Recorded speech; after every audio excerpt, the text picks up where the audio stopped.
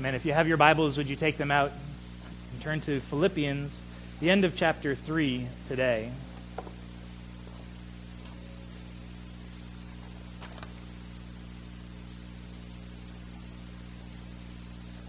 Back in around the middle of October, I believe, we started our study of this great book of Philippians so that we could study it together, walking through it fairly slowly to learn what the Spirit would teach us about the joy in Christ, obedience to Christ, the glory of Christ, the exaltation of Christ, the comfort of Christ.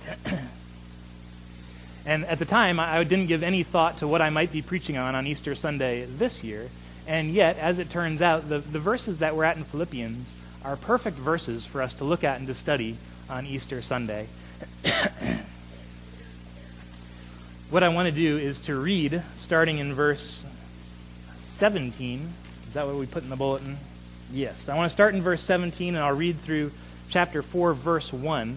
But our focus today in particular is going to be on chapter 3, starting in verse 20.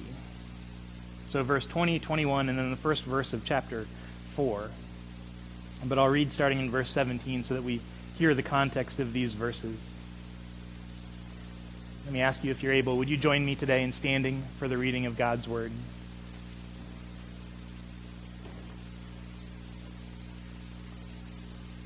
Philippians chapter 3, verse 17. Brothers, join in imitating me, and keep your eyes on those who walk according to the example you have in us. For many, of whom I have often told you, and now tell you even with tears, walk as enemies of the cross of Christ. Their end is destruction. Their God is their belly. They glory in their shame, with minds set on earthly things. Here's verse 20. But our citizenship is in heaven, and from it we await a Savior, the Lord Jesus Christ, who will transform our lowly body to be like his glorious body, by the power that enables him even to subject all things to himself. Therefore, my brothers, whom I love and long for, my joy and crown, stand firm thus in the Lord, my beloved. Let's pray one more time. Father, these words of your Scripture are given to us for our joy, that we might, in the midst of trial and difficulty, stand firm.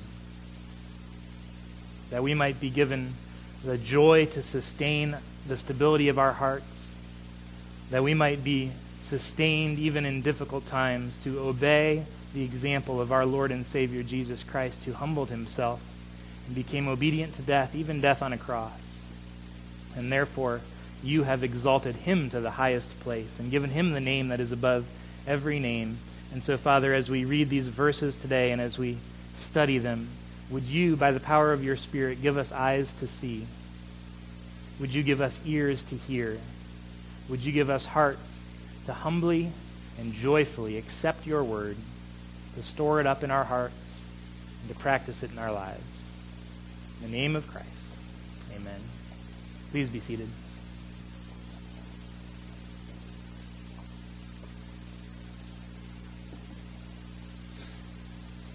Hope is the fuel of the Christian life. We could probably say more broadly that hope is the fuel for all of life, but in particular for walking the Christian life in regular, everyday, ordinary life. To walk the Christian life, we need the fuel of hope. We need the fuel of hope. Without it, we so easily would fall prey to despair, to discouragement, to difficulties, because we know the kind of world we live in. We're not strangers to the trials of living in this world. We all know how it is. We know that even biblically speaking, that the world was originally created good, that God made this world and everything in it, and when he'd finished, he looked at it and he pronounced, this is very good, that he was very pleased with it, that it was a good world that God enjoyed. He was happy about it. And yet we also know that we live in a world that is corrupted by sin, that it's no longer the good creation of our good God that it once was, but because sin has entered the world, the entire world and everything in it has been affected. It's no longer good in the same way that it once was, but now it's fallen. Now it's fallen and affected, and to live in a fallen world, all of us, even as Christians, we suffer the effects of that.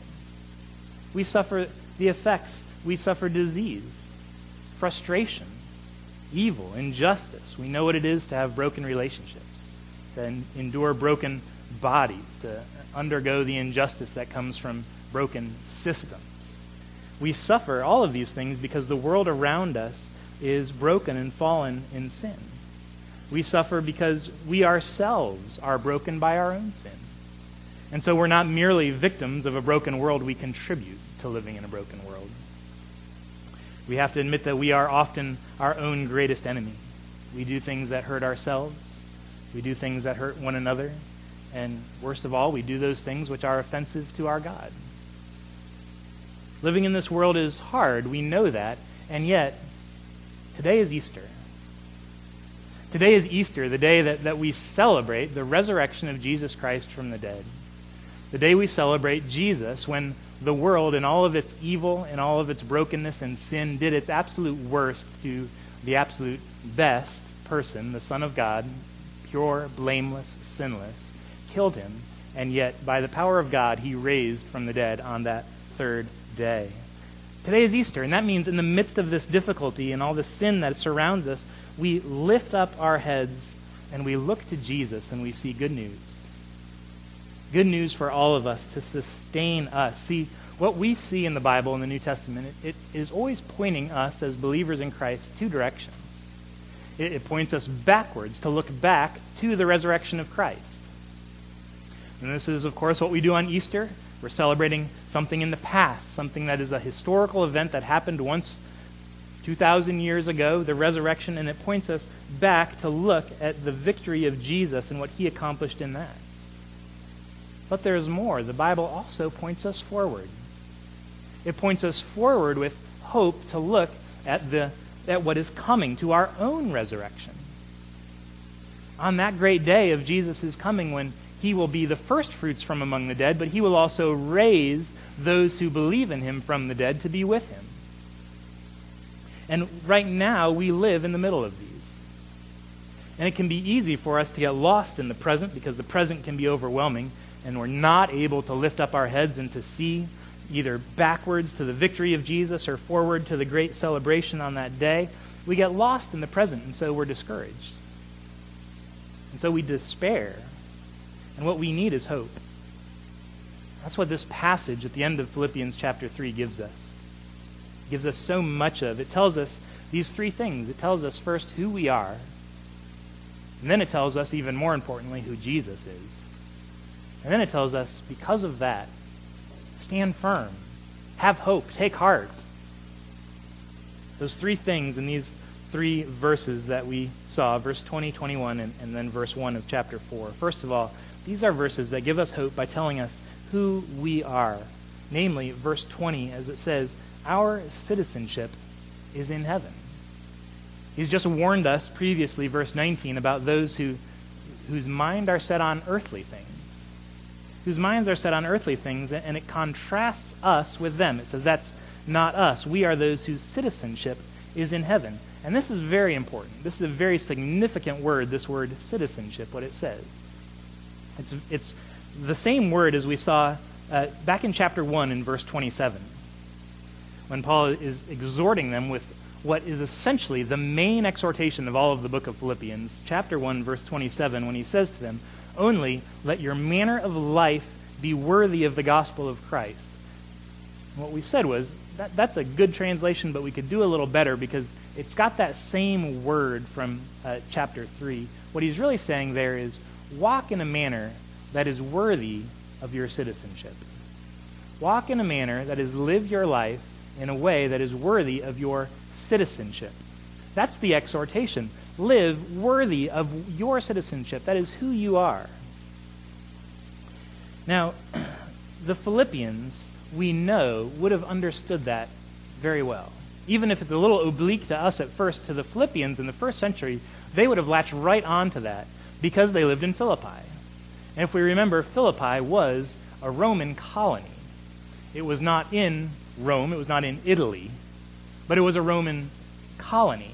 And so that was a great point of pride for Philippi, going back to 30 years before before the birth of Christ, 30 BC.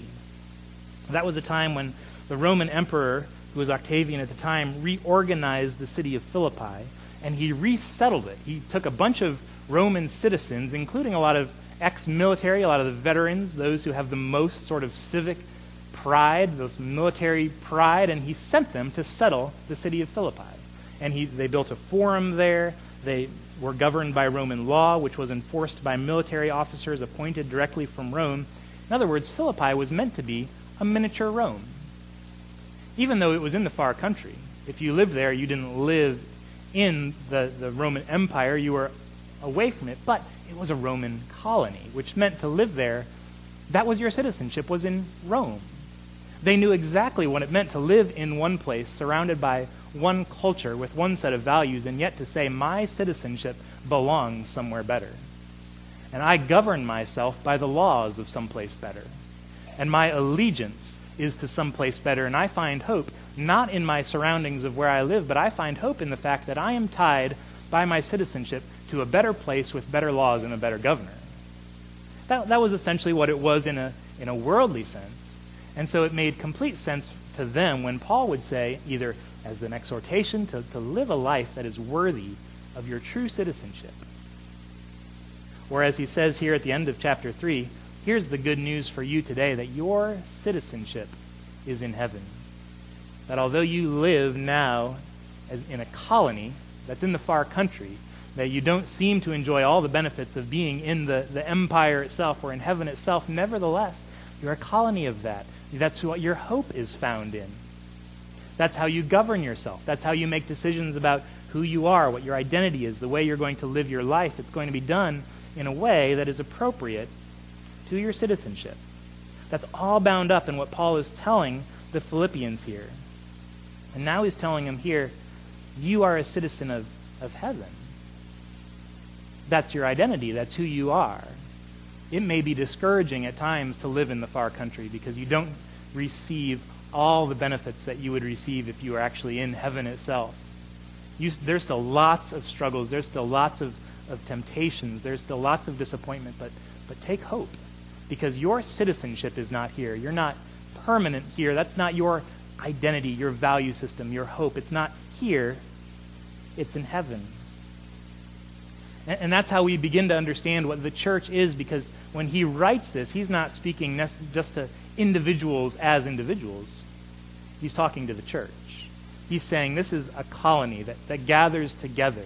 Like any colony of exiles that's in the far country, how do you maintain the values of the homeland? Well, you do it by gathering together on a regular basis. You do it by sharing meals together. You do it by enforcing your own values in your colony. And he will say, Paul will say, Peter will say, he wrote his first epistle, 1 Peter, to the elect exiles in the dispersion. You say that's exactly what the church is. We're a colony here that has its own values in the midst of the wider world. That we do not take our cue for what's important in life, what truly has value, what we should pursue. All these things that define who a person is, we don't take our lead on those from the outside world. We take our lead on those from our true citizenship, which is heaven. And so we gather weekly to reinforce our values, biblical values, values of grace, values of Christ. We share a meal together. Right? That's what we do when we gather around the Lord's table each Sunday, is we're sharing a meal as a means of reinforcing our values, that what matters to us is the death of Christ. That's how you enter into this particular people, is by putting your faith in Christ, partaking in the sacrament of the Lord's Supper. We do this because we are a colony of heaven. We gather for worship to reinforce what's truly important to us. That's how you're to live as a citizen, how you're to live in this world, not as a citizen of this world, but as a citizen of heaven. And he would say to us, make no mistake, he knows how difficult it is to live in that situation. He knows how difficult it is to live in the midst of a world that doesn't share your values, where you don't fully fit in, where you don't fully embrace the hope that culture has because you are different. And yet he says, be encouraged by this. Your citizenship is in heaven.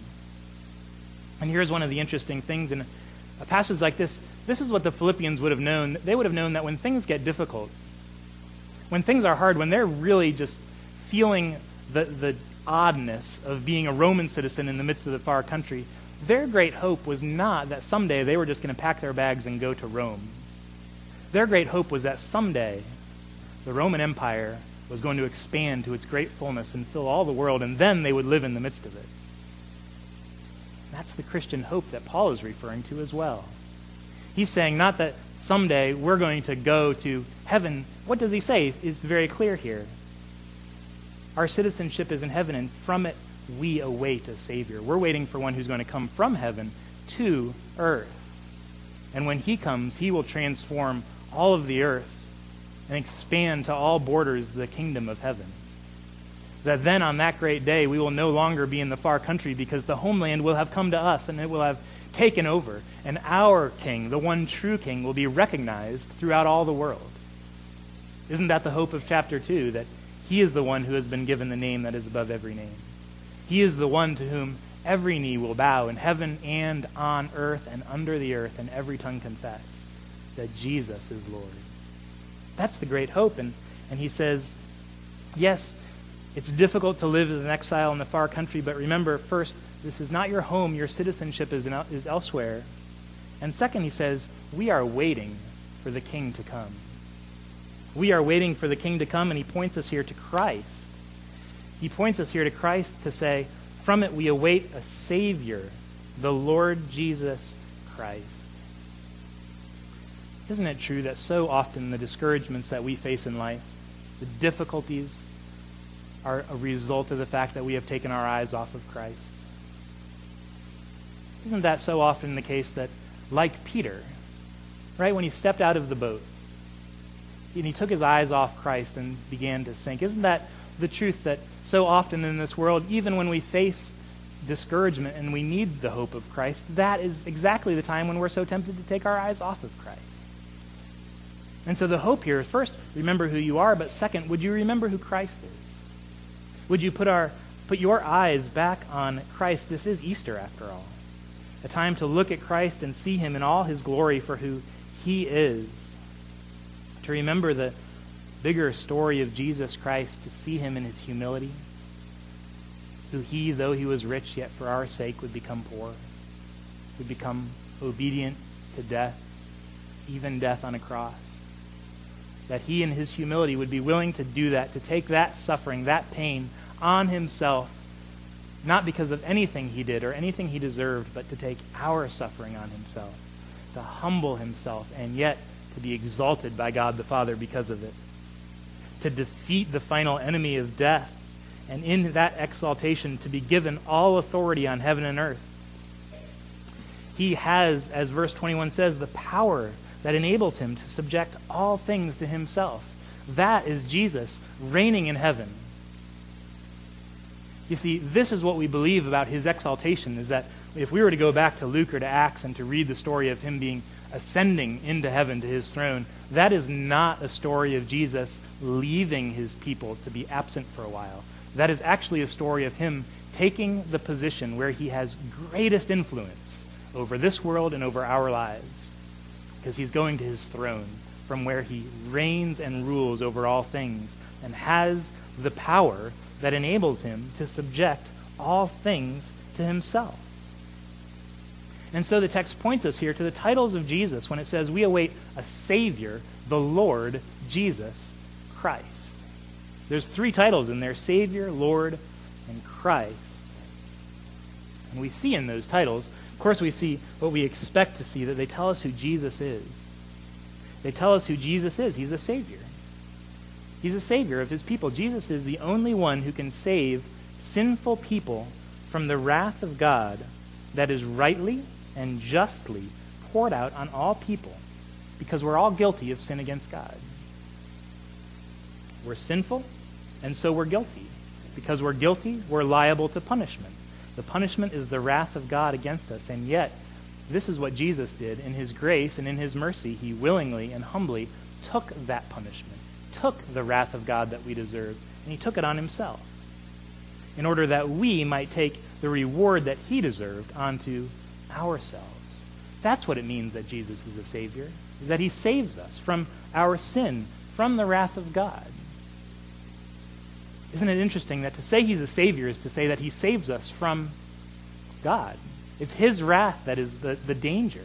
It's his wrath that is the punishment for our sins, and yet Jesus saves us from it. He's also Lord. He's Savior. He's Lord. He's King. He reigns with all power, and he's the Christ. We forget so often that Christ is not a name but a title, that he's the Messiah. He's the promised one of the Old Testament who would come and fulfill all the hopes of God's people. But there's something more to these titles. There's something more to these titles than just what we so often read in them, because we have to remember that Jesus is not the only one who will claim to have these titles. And that is true in the first century, and I believe it's true today, that he is Savior, Lord, Christ. But there's other people who want those titles as well. There's other people. It's well known that in the first century there were other people who claimed to be the Messiah, who claimed to be the Christ, the promised one who would fulfill all the hopes of Israel. But we also know that in that first century, the Caesars of Rome, who governed over all of the Roman Empire, claimed to be Lord. They took that title for themselves, Kurios. Not just, they didn't believe they were just a king who was governing as a servant to govern the empire for the sake of the people as a servant. No, they took the title as Lord. And they would take the title of Savior, to say that they were the one in whom you should put your hope. Right? Not just that they were the one governing figure. No, they were the one who could make everything in the world okay again. They would claim that they were the one who you should trust in. If you wanted all the bad things in your life to go away, then put your trust in the Caesar. He's the one who has the power. He's the one who can change things and make everything better. They even claim to be gods. And so when Paul tells us we are waiting for Jesus, he is the Savior and the Lord and the Christ, he's saying something very specific. He's saying there are rival claims to these titles, but we reject them. We see them, we understand them, and we intentionally say, no, that is not a Savior. You are not a Lord. Only Jesus is the true Savior from sins. Only Jesus intentionally would lay down his life for the sake of his people and be raised again on the third day in a public way and exalted to heaven. That means Jesus is the true Savior. Jesus is the true Lord of this world. And I said it's not just in the first century that was happening, but we know that it happens even today. Even today there will be rival people, rival ideologies, rival things that lay claim to these titles of being Lord or of being Savior. It's not just people, it's things too. Aren't we guilty of sometimes looking to our possessions to be our Savior? Don't we sometimes look to our possessions to rescue us from a life of boredom, from a life of dullness, from a life of unfulfillment? Isn't that at times our worst nightmare, to think that we could go through life being bored and unfulfilled and insignificant? And so we have to find a Savior from that. And so we'll look to our possessions and say, if we have the right things, that they give us identity, they give us excitement in life, they give us fulfillment.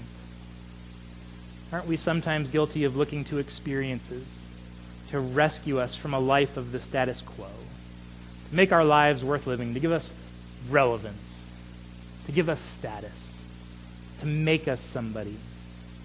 Or aren't we sometimes guilty of looking to our employment to save us from that verdict that we're not worthwhile, to save us from the verdict that we don't have value? We so desperately want to be somebody, and so we look to all these things. Perhaps we look to employment to say, am I doing something significant in this world? Do I have worth? Do I have value? We have all these fears. We have all these insecurities, all these doubts, and so we're looking all around for something to satisfy them. That's looking for a Savior. That's looking for a Lord.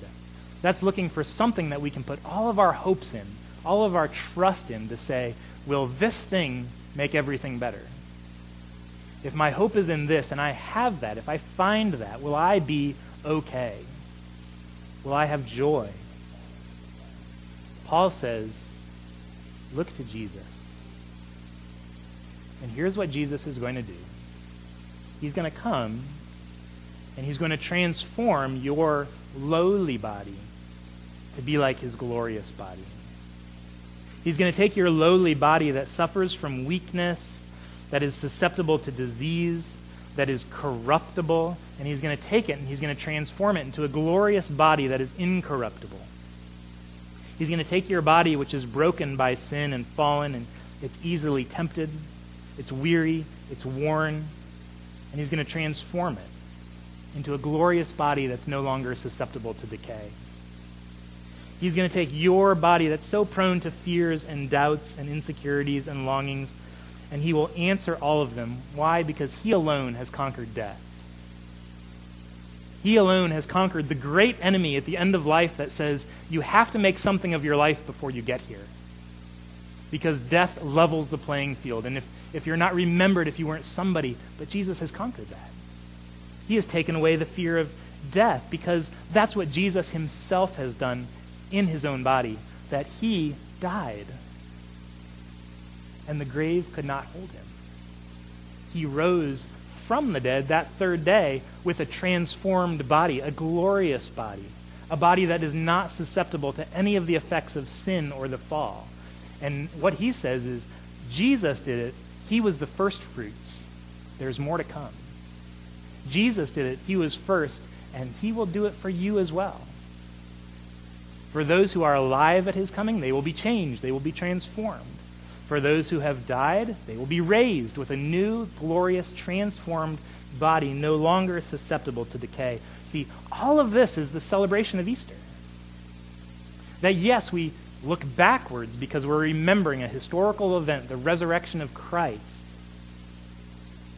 But there's more to it than that. We're also looking forward. We're also applying that to our lives and saying, this is the great hope that not only did Jesus raise from the dead, but because of that, he will come again in power, with the power that enables him to subject all things to himself, and he will do it. He will subject the whole world to himself.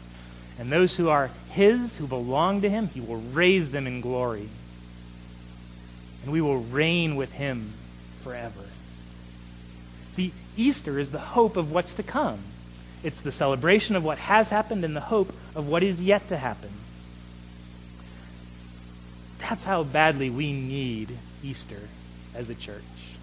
We need Easter. Why? Because we need hope. Because we need something that can lift the eyes of our hearts above the discouragements that we face in life and to say, I have hope because I look to Christ. You see, here's the best news in this passage. It's the hope that Jesus Christ has all authority given to him in heaven and on earth. He has the power to subject all things to himself, and he is our Savior. He is our Lord. He is with us. We are his bride, and our Savior is powerful. He has overcome the grave.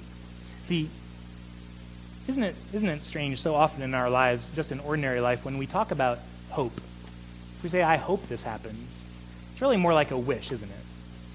Hey, if we say, well, I hope Dad gets home from work in time to play for a while after dinner. Well, we don't know if that's going to happen. Maybe we don't even have much expectation that it's going to happen, but we hope it happens.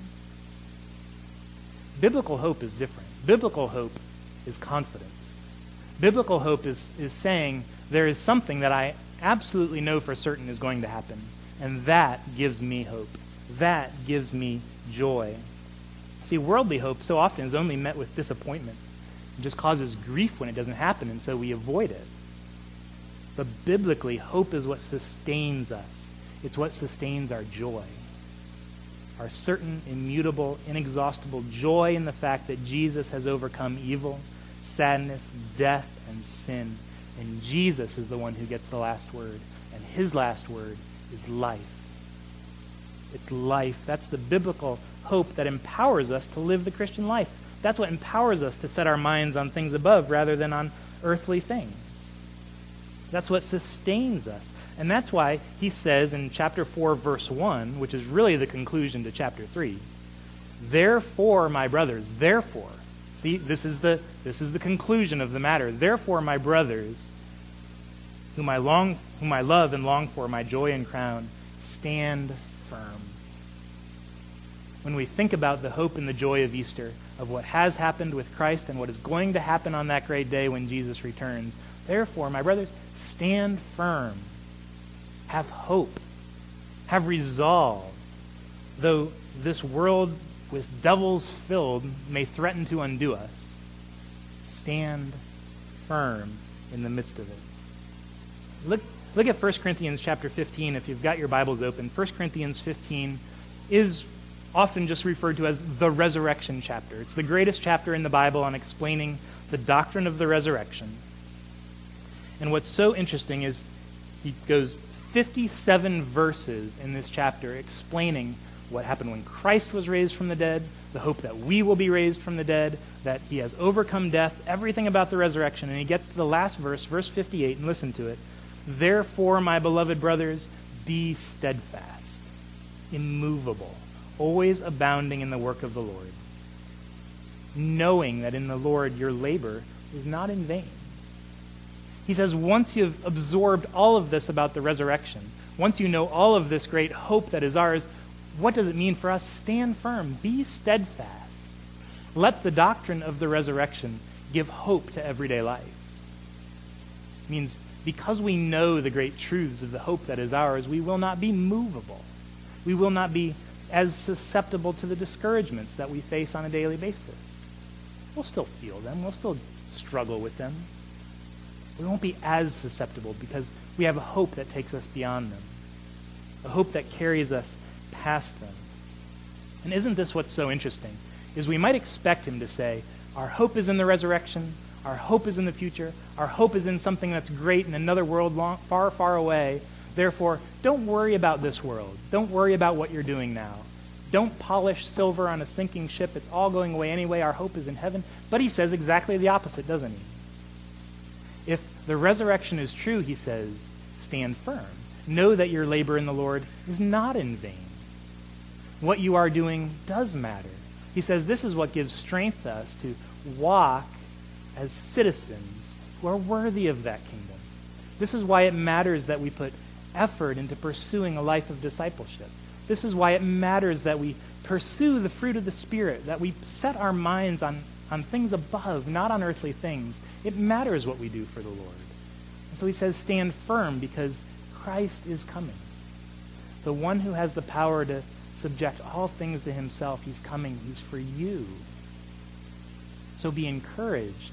Continue the walk in the path of Christ. Continue to put effort into that. Don't despair. Don't fall into the trap of discouragement because our eyes have drifted off Christ and are just caught in the things of this world. He says that will be a recipe for despair, and you will lose the joy of rejoicing in the Lord Jesus Christ, our Savior, who is to come. So, brothers, sisters, stand firm. Be immovable, always abounding in the work of the Lord, knowing that in the Lord your labor is not in vain. It's not in vain because Christ is risen and Christ is coming again. Let's pray together. Father, today we give you thanks for Christ and we give you praise for Christ. And we ask that you, by the power of your Spirit, will take these passages that you have given to your church. Take these words of the Bible and would you press them on our hearts? Lord, would you make us immovable through them? Would you give us the hope of heaven deep in our hearts to sustain us, to sustain our labor in the Lord, even when it feels vain? Lord, we know it's not in vain, for Jesus Christ lives and reigns from his throne. He is the one who has been given all the authority in heaven and on earth to subdue all things to himself. Lord, to his name be the glory, both now and forever. Amen and amen.